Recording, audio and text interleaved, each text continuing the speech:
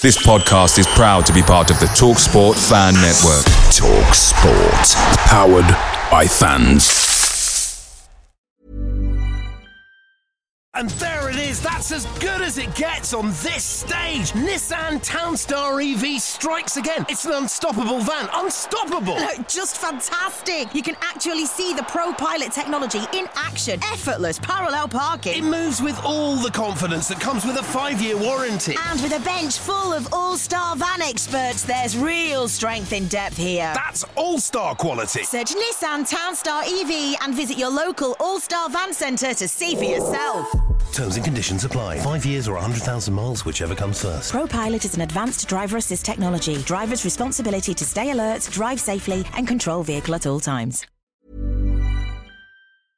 Hi Ellis Pod fans, it's JR here. Bert's Babes, Hoddle's Heroes, even DiCanio's Dozens. We've had some iconic lineups in our history at Swindon, just like the legendary menu at McDonald's. Parkin or Austin, sweet curry or barbecue? Why not get a McNuggets share box to enjoy the debates with your mates? And thanks to McDelivery, every drop-off can be a home win. Order now on the McDonald's app and you can also get rewards points too. No one wants to drop points at home, and with tasty rewards to earn, you won't be missing out. Only via app at participating restaurants. 18+. Rewards registration required. Points only on menu items. Delivery fee and terms apply. See mcdonalds.com. Rodgers is streaking ahead and he's onside. Beautiful play! That is that! What a good shot! Goal! By Kenny Snell! Far post for Shearer, goal! McLaughlin has it. Oh, deflection! And a goal! Comes to Mitchell! It's another goal! Incredible! Hoddle! Taylor has scored! And that surely means it's the Premier League for Swindon Town now! Fantastic goal by Jan Piotr! Parkin! Austin going in! Yes! You bet! 2-0 Swindon! Danny Ward! No problem, I will win this league anyway. Richie, he's hit it! It's Knotweed! Owen Doyle strikes again! And a brilliant goal from Harry McCurdy!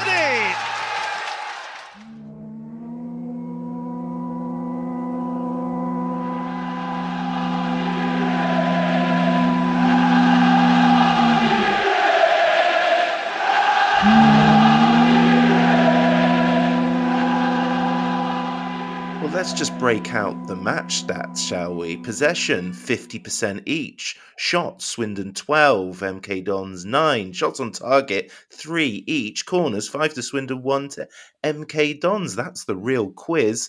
Hello, Terry. Up the positive Reds, eh? Hey, look, that the numbers don't lie. But Rob goes on to say, I'm concerned the green shoots of recovery may in fact have been Japanese knotweed, and I think Rob might be onto something here.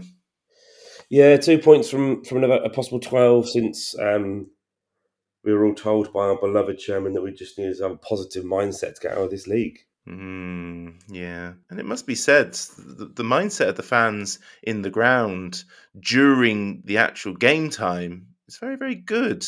They tried their best in the second half to get the town moving a little bit more. It might be just for their own benefit because that second half, 40 minutes of it was pretty woof. But Terry, how are you? I'm all right, Rich. I haven't done a pod for ages. If I sound, I've not been well for a week or so.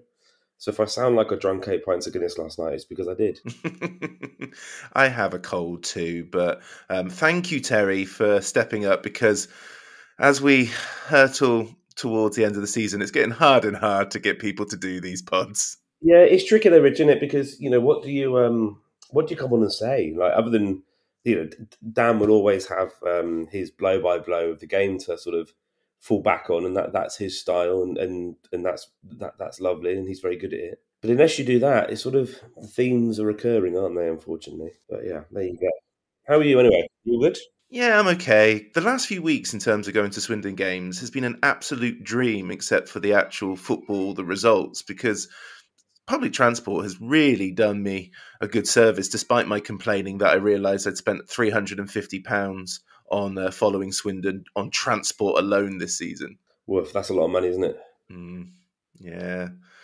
Yeah, especially when I only live in Bristol. It's not as if when I think of the how much petrol the Scottish Reds put into their car on a yearly basis, I just go from Bristol to Swindon and it's still clocking up those sort of figures, we do our bit. We more than do our bit, Rich. I'm off to Mansfield in a couple of weeks for my first game in a while. I believe our German residing enthusiastic contributor is making the journey as well. And to be very transparent, I'm only going because it's a new ground for me, which seems to be my my deciding factor currently. But the fans are still there. The fans are still there, and nearly 9,000 there yesterday. A half decent number from MK, to be fair to him. And it's just was it 8-7 in the ground, Rich? You were there. I always struggle to make that judgment. The only way I can do it is where I sit. There's usually quite a few spaces, and there were people around us. Not as much as the last game, but there still are. And it is the McCurdy factor, I think, because and I was getting a little bit, not irate, that's not fair, but there was this one guy behind me just for the whole first 60 minutes just talking about McCurdy, when's McCurdy going to come on? McCurdy. He comes on, he does a few things, but not much, but he can, he gets booked for dissent, almost gets booked again for dissent, but he can do no wrong. And those are the words he's saying. And I'm just sat there going, is this what we've become?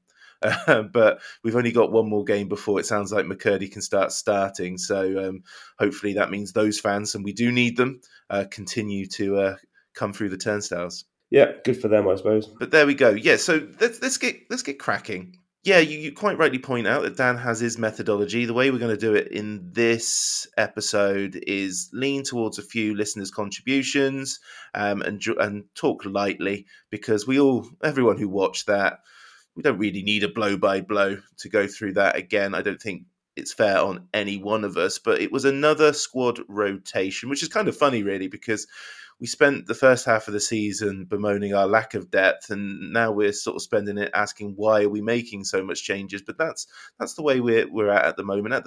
In goal, Jack Bycroft. At the back, Godwin, Malife, McCarthy, Blake Tracy and Kokolo, McEachran and Khan just ahead, McGurk in the old Kemp role, and then up front, on the wings, Hepburn, Murphy and Glatzel, with Drinan coming in. So Drinan, Hepburn, Murphy and Khan coming in for Austin Devoy, who couldn't play because he plays for MK Dons, and Kane, who came off in the first half at Gillingham. Michael says, tactics and starting lineup all wrong. Hepburn, Murphy and Drinan were really poor. We looked much better without Khan last Tuesday. A lot of the LS Pod contributors were really looking forward to Aaron Drinan and were calling for his place in the side. So it happened. What was the working for this? Minutes, I suppose, Rich. That seems to be the buzzword at the moment, doesn't it? Aaron Drinan looks like a stunt double for Charlie Austin.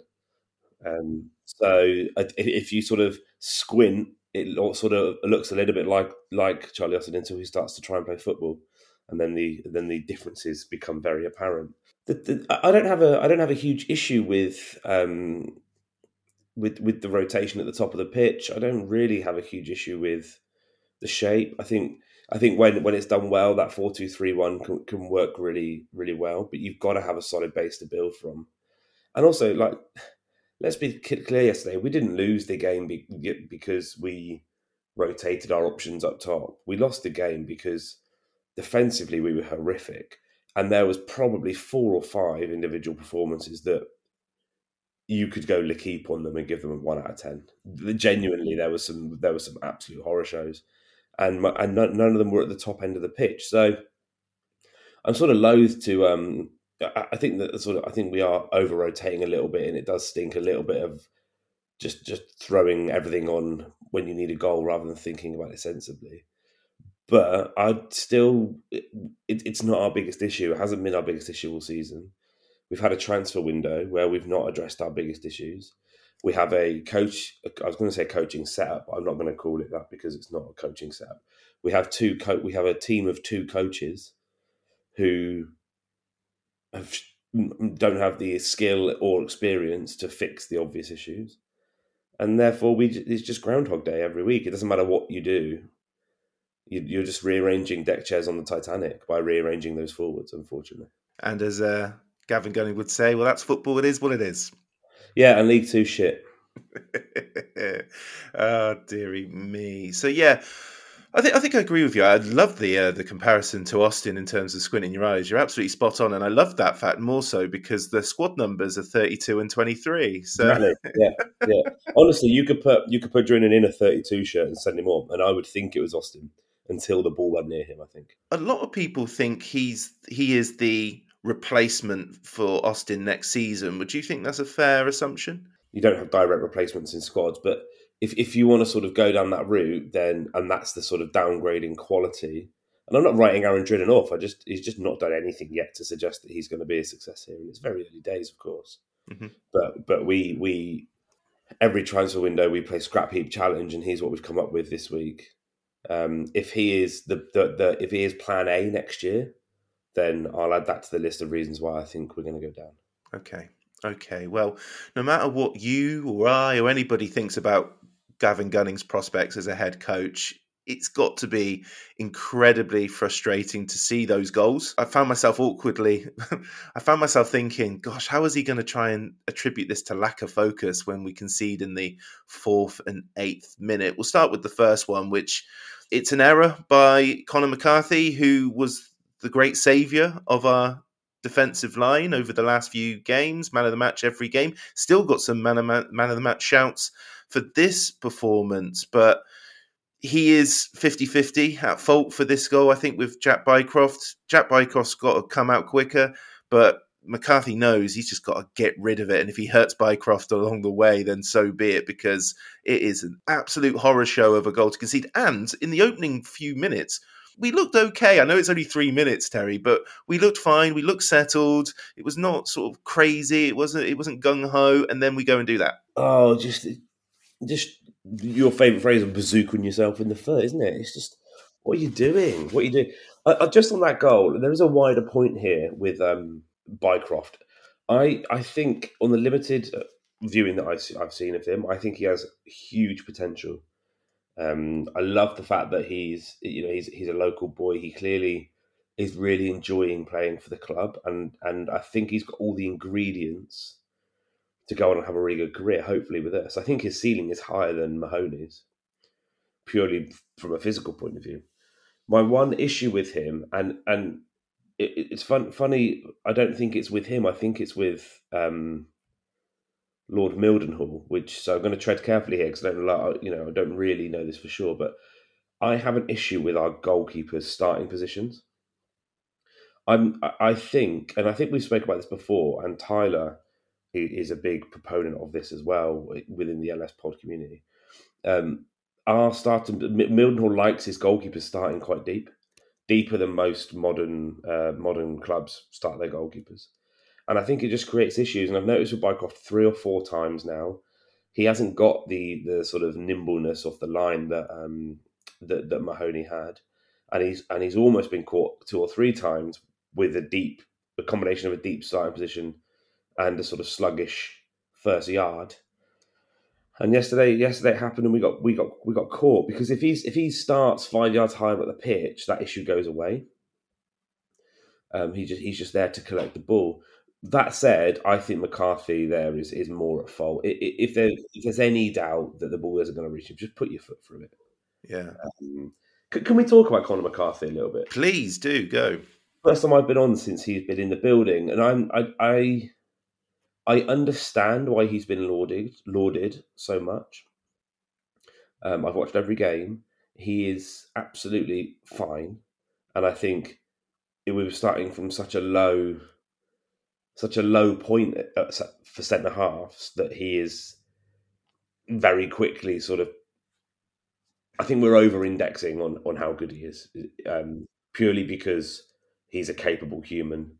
He's a fully grown adult playing centre half, which is refreshing to see. You know, he's very obviously a League Two standard centre half. That's great, but we still have only taken 2 points from 12 games. We are still conceding 2 goals a game. Not a great deal has changed defensively, even though it might look a little bit more solid. So I really don't want us to sort of be like just chalking up like, oh, job done, we're much better at the back now. We're really not. I agree in so much as I don't think we have any superstars in our lineup. I don't think we have players that we'll look back on in 10 years' time and go, wow, I think this is the level of the squad where, Austin will have his first spell legacy and people will talk about Austin's second spell as he worked really hard, still scored goals in a terrible team. And I think that's as much as we'll ever talk about this squad generally. And Conor McCarthy will fall under that. Conor McCarthy isn't going to be joining us next year. Barnsley have sent us McCarthy for him to get minutes, get his fitness back. And, well, if they go up, he's not going to play in the Championship. So maybe get another move elsewhere in League One or elsewhere in the UK, what have you. I think he is better than what we've had. And one person isn't enough. And this is where we go back to your point at the top of the pod where we didn't address all the issues with the Swindon Town squad. And you can't bring one person, just like last season, you can't bring Austin in and think that's it, playoffs ahoy. It's no different. And the same is happening with McCurdy. You can't just bring a couple ingredients in. You've got to have all the ingredients to bake the right cake. Yeah, and you've also got to have systems and structure to put to put the right team out in the right mindset, in the right physicality, in the right mental and physical health. They've got to been training properly all week. I don't know, Rich. Like we're going off a massive tangent all the time, and that's just the way it goes. But we haven't spoken for a few weeks, and football isn't. There is always an element of luck in professional sport, but ultimately, the 90 minutes on a Saturday is a manifestation of everything you do all week. Right? Any athlete will tell you that. You don't win a game of football or win the 100 meters or win a game of tennis or win a round of golf or any sport in that moment. You win it every single second that you're working towards it. And therefore, why do you think clubs spend money on training grounds? Why do you think that they spend money on rehab centres, on gyms, on plunge pools, on staff? We don't have any staff, Rich. Like, we are not putting we've got a bunch of average League Two footballers, and we are also not giving them any of the conditions for success. We're not putting them in any environment that is success. You can't just have a PowerPoint slideshow that says a few buzzwords. I don't remember what they are. What are they? Industrious, humility, passion, whatever they are. Pride, passion, belief. Sounds like a crap tattoo that someone got in IB for 2006. You can't. That's not culture.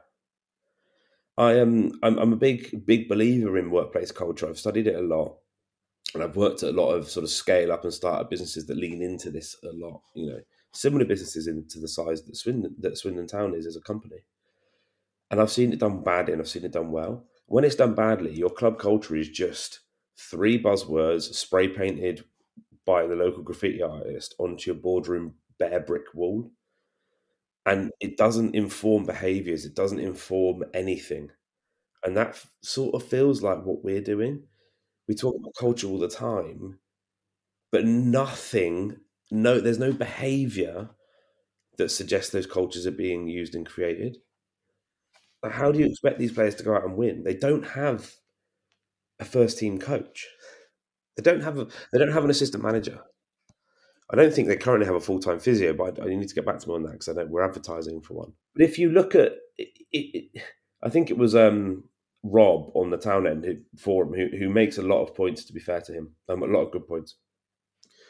MK Dons, you look at their bench and they had so many staff that they had to sort of get some emergency seating and put it next to the bench, right? And you looked at ours and we don't have a manager, we don't have an assistant manager, we have a coach and an analyst and a goalkeeper coach, and that's it. And we go on about how we want to develop young players, how we want to unearth the value in the market in released players from under 23s. And yet we don't have any coaches. We don't have a training ground. We don't play any friendlies or reserve team games. So you're saying one thing, but you're not doing any action that suggests you're actually taking that seriously. Yeah. Where does that leave us? It leaves us losing games of football on a Saturday because 90 minutes is a manifestation of everything you do all week. And we aren't doing anything at an elite level. We're just not. Fine points, well made. And I think that goes into even sort of the for want of a better phrase, less important elements of Swindon Town's operation when after Bradford, we're being told we've got to reset our mindset. We've got Les Caffrey coming on social media, giving it the big guns. We've got Jamie Russell being more on the scene. We've got the club socials banging out what they can. And then every time we lose, the shutters come down and we're left to fester in our own thoughts and so forth. And they don't own it. They don't, they just disappear and lie low until the next win. And we win a game, and you can guarantee all those individuals will be present in the moment, lapping up the attention and the engagement. And that's also not a way to operate. Exactly. We'll what are we with 2 points from 12 at the moment? We'll lose at Stockport on Saturday, so that's 2 from 15. Who have we got? Is it Aldershot at home after that? Aldershot, God, I hope not. It's Tranmere. Right, we've got Tranmere at home. We'll play badly. One will go in off McCurdy's arse in the 93rd minute. It'll be a great moment. Everyone will be happy. And Jamie Russell will be all over BBC Sounds next week saying about how he's built humility and industriousness and honesty, or whatever those words are, and about how we're building a culture. It's the only culture we have at this club is a culture of under-resourcing, hiring inexperienced people in not just the footballing department, in every department of the club, and ultimately penny pinching so that we turn into a zombie club that's going one direction. As simple as that. I don't disagree. And I know that's tough for many people to hear, but we'll talk about that in a bit more depth later on. Stephen Wern's first career goals in the EFL, with the league anyway. We just keep giving to that football club, don't we? Let's talk about the second goal very briefly, because it doesn't deserve the time of day. Oh my goodness, it's a lovely cross, but again, Williams Kokolo has to do better there.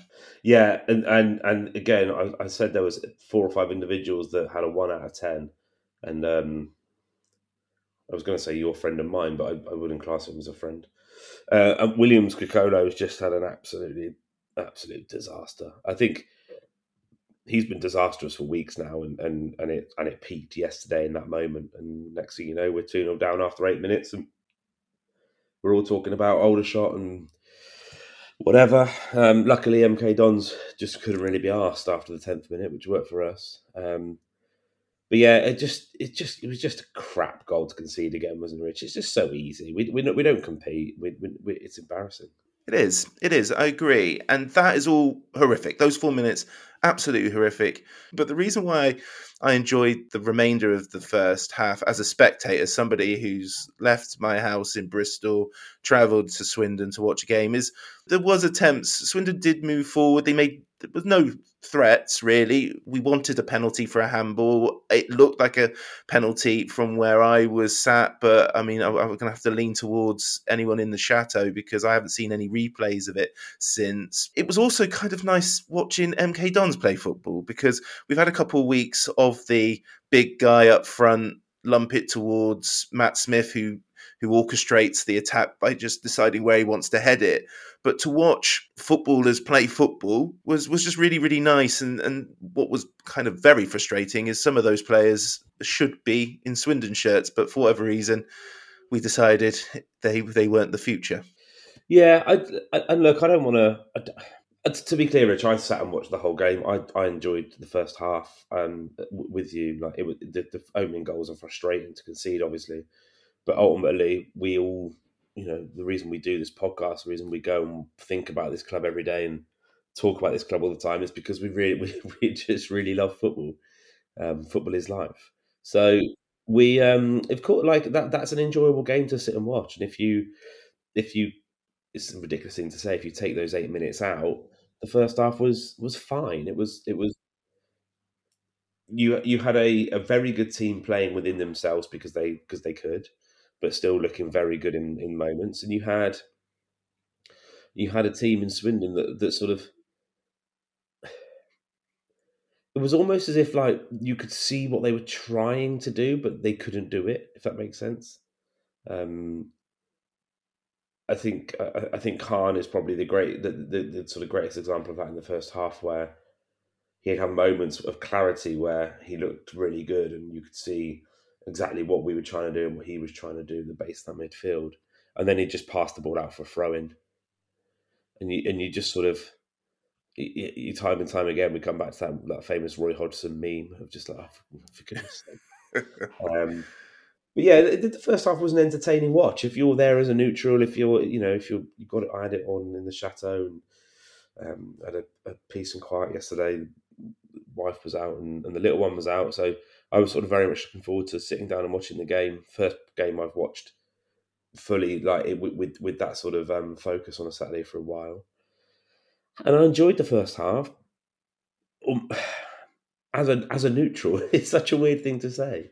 We're not neutrals, but sometimes you sort of revert back to there because it's easier to sit there and watch a game of football knowing or expecting us to not get anything from it. It felt quite clear that there wasn't going to be a swashbuckling comeback for large parts. I saw someone on Twitter, and I think this is a really good point. It's sort of like I think it sums up what you and I are saying.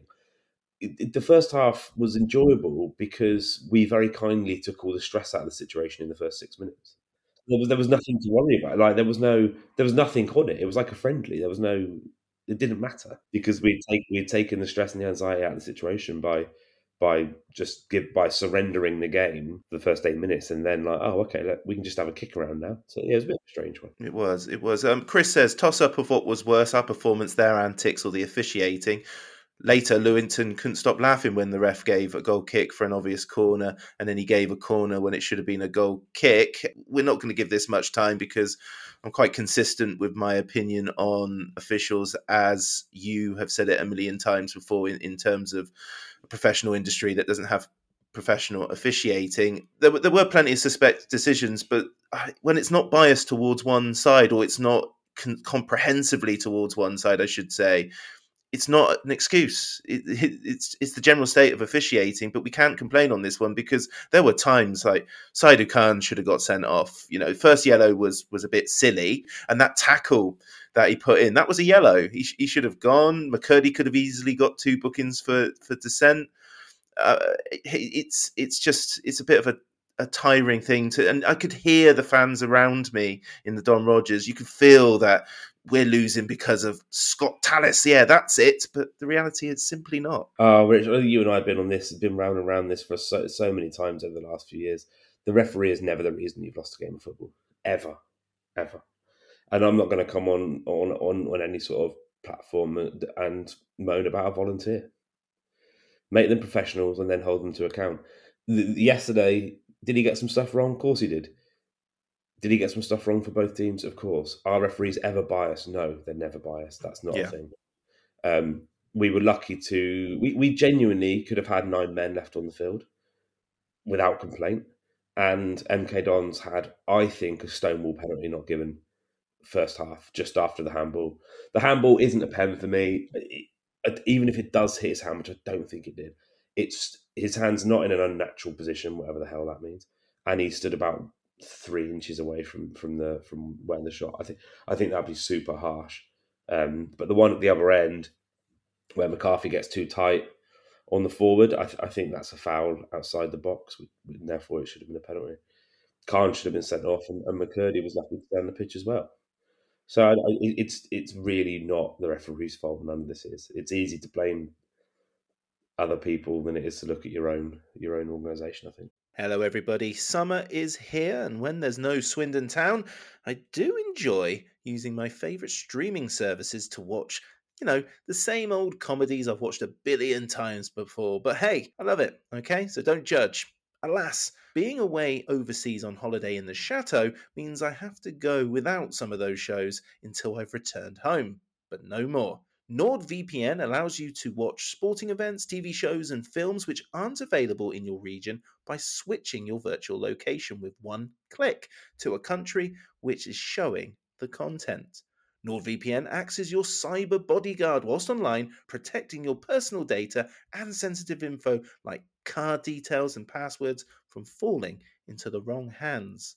NordVPN is the price of a cup of coffee per month, and one NordVPN account can be used across 6 devices. To get the best discount off your NordVPN plan, go to nordvpn.com/lowstrangers. There's no risk with Nord's 30-day money-back guarantee, and the link is in the podcast episode description box. Enjoy your summer.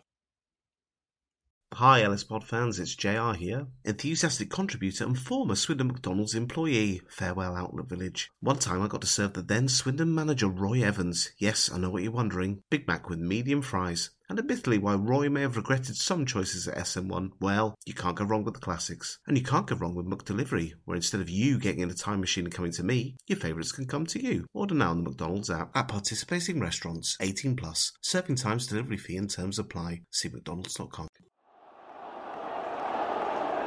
Monker tackled Cantona. Cantona reacted strongly, as a player must, and won it back. But it was the afters. That's what all the fuss is about. Now, here goes Brian Hill. Over to the linesman on the far side. He's going to have a word with Jerry Lee. There's a card coming out. It's red. And Cantona goes. That was pretty much the first half, and there were the loudest, yet still very mild boos in the Don Rogers at half-time, which didn't surprise me, but still made me go, oh, okay, this is where our heads are at. Second half then, MTH says second half was one of the worst of the season, except the last 5 minutes. We've reverted back to being a shambles all over the pitch, and Gunning is clueless, just chopping and changing without a plan. No, I'll go as far as saying before Austin scored the consolation, it was a relentlessly dull half of football from both sides because MK Dons didn't need to do anything.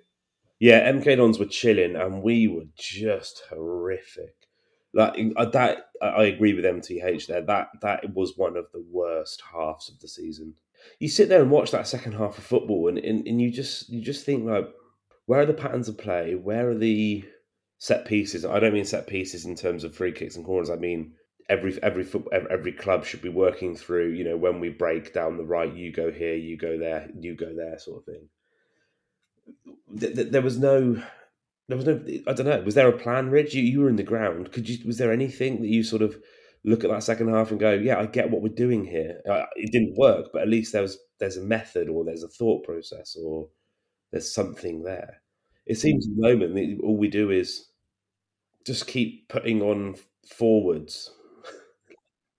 That halftime change, Rich. What was that? Oh, I don't know. Yet again, I'm precious about the comment, but when Jamie Russell said, you know, this industry isn't like playing Football Manager, but you're bringing on a centre forward for a midfielder at halftime, it's Hail Marys left, right, and centre. It's that horrible buzzword which we love using. We'll never stop using it. It's just vibe based. They forget that there's 11 players that have prepped for this because Swindon are so predictable. And this comes back to my point, right, of like Saturday afternoon is a manifestation of what you do all week. So what did we work on all week? Did we work on a 4-2-3-1 with Drinan as a physical presence up front, and the width coming mostly from the two wide forwards? We know Gunning talks about his fullbacks playing inside the game, so then they shouldn't be high and wide. Okay, fine, that's what we're doing. Cool. Yeah, great. Let's do that. Half time. No, what we're going to do is we're going to take the 10 off for an 34-year-old immobile centre forward, even though we've already got an immobile centre forward on the pitch. Okay. Then what are we going to do? Well, I don't know. Just figure it out. So it doesn't. What are you doing? What are you doing all week? You must have a plan. But especially when in the second half you've got McEachran Khan as midfield against Gilby, Kemp, Payne, and Bate. It's just insane. Claire says awful from start to finish, midfield non-existent, shocking goals to concede, defensively inept. Where do we go from here? God knows. The fact of the matter is, a lot of the anger from Swindon fans post this game in the listeners' contributions went to George McEachran, went to Saidu Khan. They didn't have great performances, but they're surely, Terry, on a hiding to nothing if they get overloaded like that. They're not being set up for success. We know George McEachran is a good footballer at this level because we've seen him be a good footballer at this level for the last year. So we know Saidu Khan is capable of having really positive impacts on games at this level.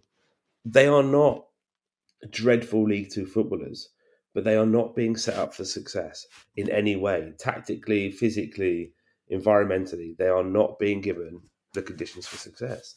That was they were all you could have played prime Pirlo and Davids in the middle yesterday. That the way the team structure was set up meant that we were going to be outnumbered. MK Dons flooded the midfield. They basically didn't start a striker. I think they've got injury problems of their own. So they played like 6 centre midfielders, dominated the ball, got around, got around our 2 and outnumbered them every time. Change the shape. If you want to take McGurk off because the goal he scored on Tuesday took a lot out of him,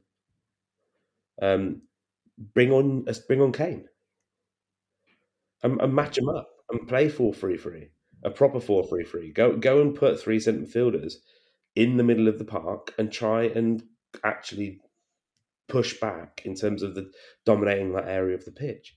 Bringing on Charlie Austin for McGurk just made us weaker in the middle of the park. McGurk wasn't amazing in the first half, but he certainly wasn't the key problem. And actually, he does have the mobility to drop in and help McEachran and Khan a little bit.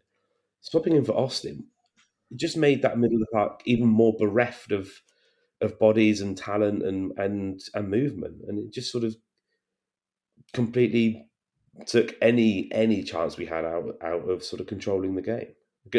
Control was the key word yesterday, Rich, wasn't it? MK Dons were in complete control. The amount of misplaced passes in that second half was insane. Yeah, just really, really poor individual performances. I think it's just one of them where when you're tactically really poor, when you're set up really poorly, and when the players play badly, it looks horrific. I think sometimes over the last few weeks, we've got away with one because there are good footballers in that team, and when 3 or 4 of them have a really good game, you can get away with it. But that did not happen yesterday. It didn't. Doug says, thought we looked slow, lacking energy, and outclassed by a far superior team. Just couldn't get any momentum.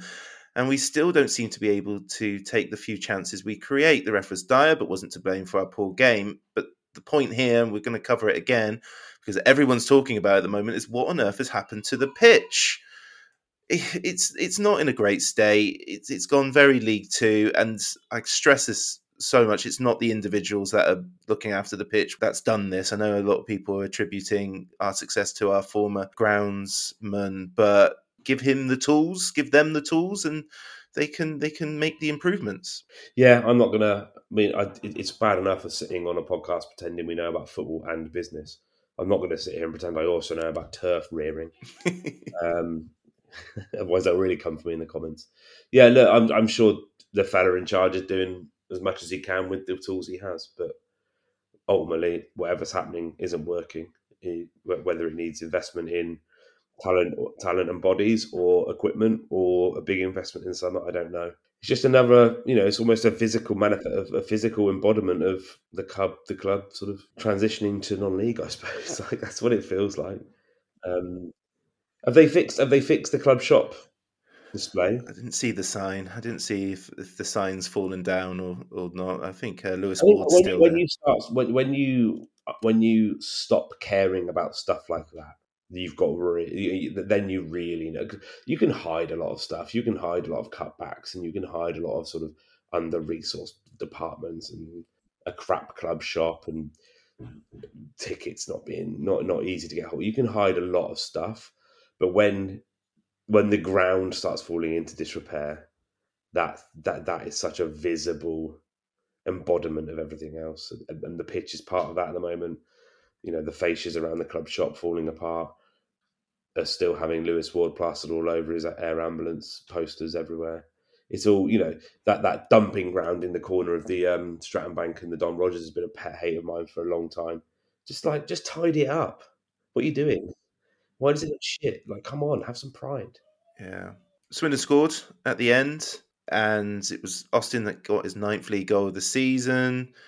Injury time looked like it might go our way. There was one bit where McCurdy did a flick over play, and I thought, no, it's not going to happen, is it? And it would have just resulted in a similar reaction to Gillingham, I think, where like people are going to talk about this being like the great comeback, but it would have been daylight robbery, but it didn't happen. We got a goal, hooray. And then MK Dons saw it out. They were a little bit wobbly, but it was good to see, as I said earlier, some of the old faces.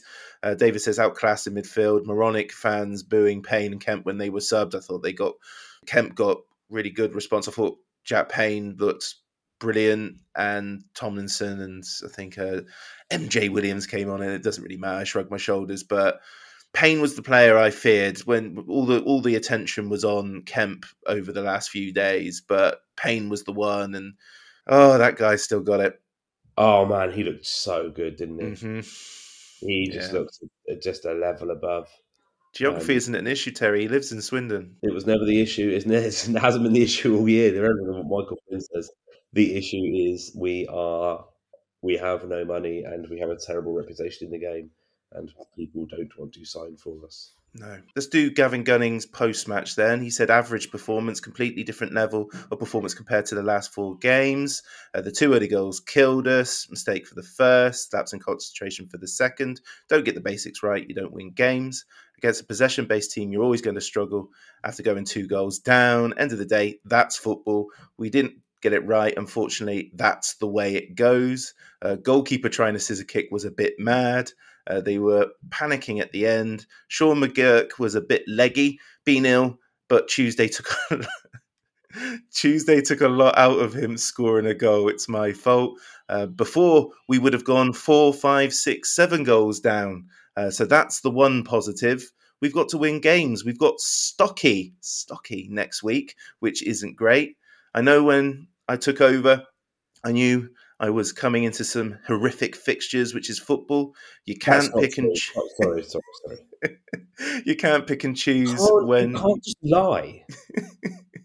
You can't change the narrative when he was saying, who was he saying the other week? They ain't all that, but he certainly wasn't talking about them like they were horrific. Post-Stockport is when we should see non-enforced substitutions. That's when the season starts, Terry. Ending with saying new signings were players he wanted, but also indicated that this squad isn't his, which was a fun little way to close. So this just feels like classic 23-24 season can kicking.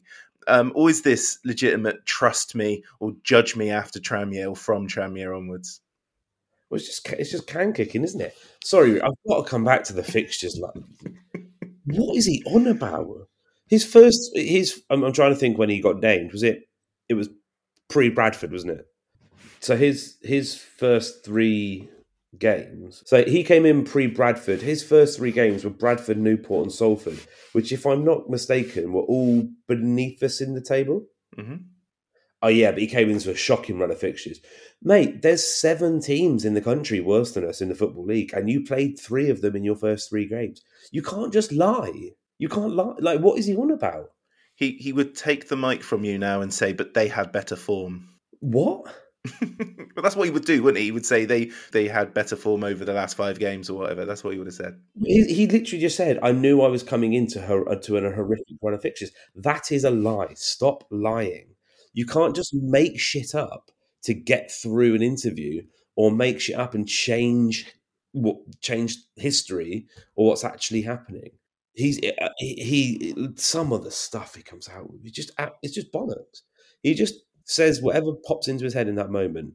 There's no plan, no culture, that's for sure. But it's just nonsense, absolute nonsense. Swindon sit in 18th. Over 10 or more of those teams above them with games in hand.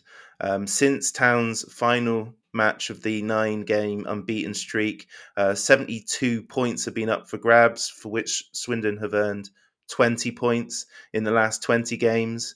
Town have earned 16 points from a possible 60. In the last 10 games, 9 points from a possible 30. And under Gavin Gunning, 5 points from a possible 15. Paul D says, feels like a lot of fans are gaslighting themselves. We are 18th in the 4th division. We have been getting worse and worse year on year for the last 2 seasons. And this season, we have patched up the worst squad in recent memory. It's going to get worse until we demand better. Yeah, I think that's a perfect summation. I have to admit to you, Rich, I don't know what gaslighting means. But everything else there, I entirely agree with, and I think is exactly what we've been saying as a collective for a long time now. This will continue to get worse because none of this happens by chance. If you keep penny pinching, if you keep treating the fans with disdain, if you keep reducing backroom staff and commercial team staff and shop staff and health and strength and conditioning staff and every other department in the football club, you will get worse. If you stop investing in the pitch will get worse. Like, this is not rocket science. You have to have good people who are good at their jobs in the building doing their jobs, and you have to give them the tools and the conditions to do a good job. You don't go up on positive mentality. You don't win games on vibe. You just don't. Well, Terry, gaslighting is a form of psychological manipulation in which the abuser attempts to sow self-doubt and confusion in their victim's mind. Okay, cool. Yeah, good on you, Paul D. I think you've nailed it. It's just, there are, and I don't want to get into fan wars because that's really unhealthy. There are some fans in our wider fan base, and this is absolutely within their right, who are okay with where we are right now. And every week that passes, every month that passes, every season that passes with this decline, both on and off the pitch, everybody has their own ticking point, right? Everyone has their own tipping point. And it's not for me or you, Rich, to say, well, you should be angry. You shouldn't be happy with this because we've hit our tipping point, but that person hasn't hit theirs. So, and I think I said this to you off mic when we were talking about protests and do you think anything will happen around the forum? And there was some online chat that seems to have completely gone now again because we signed McCurdy around sort of protests and et cetera. And I genuinely think that the wider rhetoric around the fan base, and I mean outside of the social media echo chamber, won't change until something seismic happens. There needs to be a big thing that happens. That big thing will be us looking like we're going down next year. Yeah, completely agree. That's been my rhetoric for a while, for the fans to unite on this situation. It needs to be seismic. It needs to be a season-defining points deduction. It needs to be criminality. It needs to be all the worst possible things. It needs to be that, and I don't want that to happen. But that's the way. It's clear. It's got to be. Yeah. That's the only way the fans come together and sort of force change. Change might happen organically. There are still rumours that they popped up again this week that there are interested parties buying the football club. So we'll have to wait and see. But in terms of forcing an exit or forcing change, then the other sort of big unknown in there is obviously the future of the trust and what that organisation looks like post AGM. I think, personally speaking, I think it's a risky game to assume that post AGM that becomes a really sort of slick, organised operation again. It absolutely can become that post elections and post new board. But even in the best run organisations, that takes time. And community-led organisations full of volunteers aren't known for moving quickly. So I don't think that's really going to be an element, at least for the rest of 24. Oh, some glorious tangents in this episode. We're 3 points below the Beamish line, for those asking. I feel like we've made light of quite a serious situation, considering that's our lowest ebb, but that's where we are. We'll see how it goes, because Ken Beamish's side went on a 2-match winning run at this point in their season. What are you going to do with your week? Are you just going to forget about everything and wait for Stocky away? Yeah, all eyes on Stocky away. I don't know. I don't really think about this club day to day much at the moment. Sort of, Saturday's here. I'll put the football on. Busy lives, travelling with work this week. I'm going to Miami next week, Rich, for 29 hours.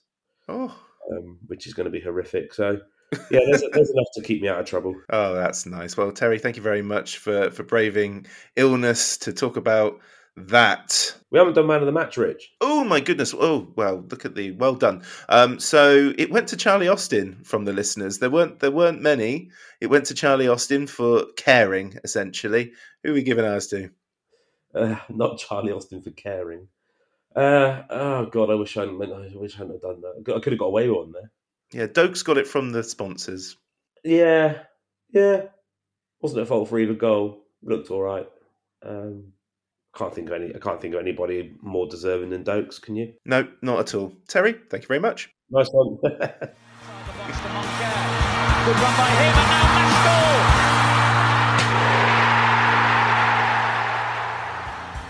The Low Strangers is an independent supporters podcast. The views given do not reflect those of Swindon Town Football Club or their official partners. The music is provided by the great Matthew Kilford, and the podcast logo was created by the most splendid Matt in Singapore. Thanks for listening. Come on, you Reds! Come on, Swindon!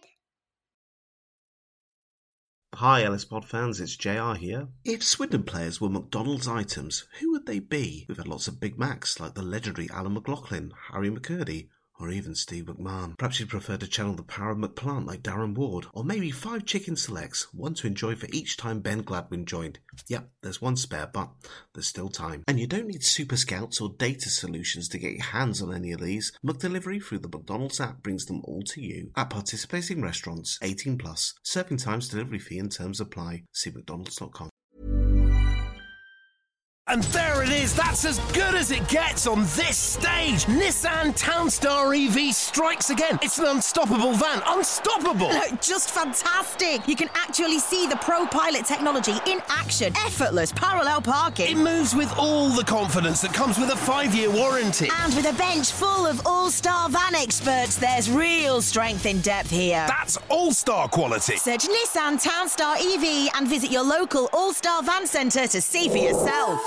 Terms and conditions apply. 5 years or 100,000 miles, whichever comes first. Pro Pilot is an advanced driver assist technology. Driver's responsibility to stay alert, drive safely, and control vehicle at all times.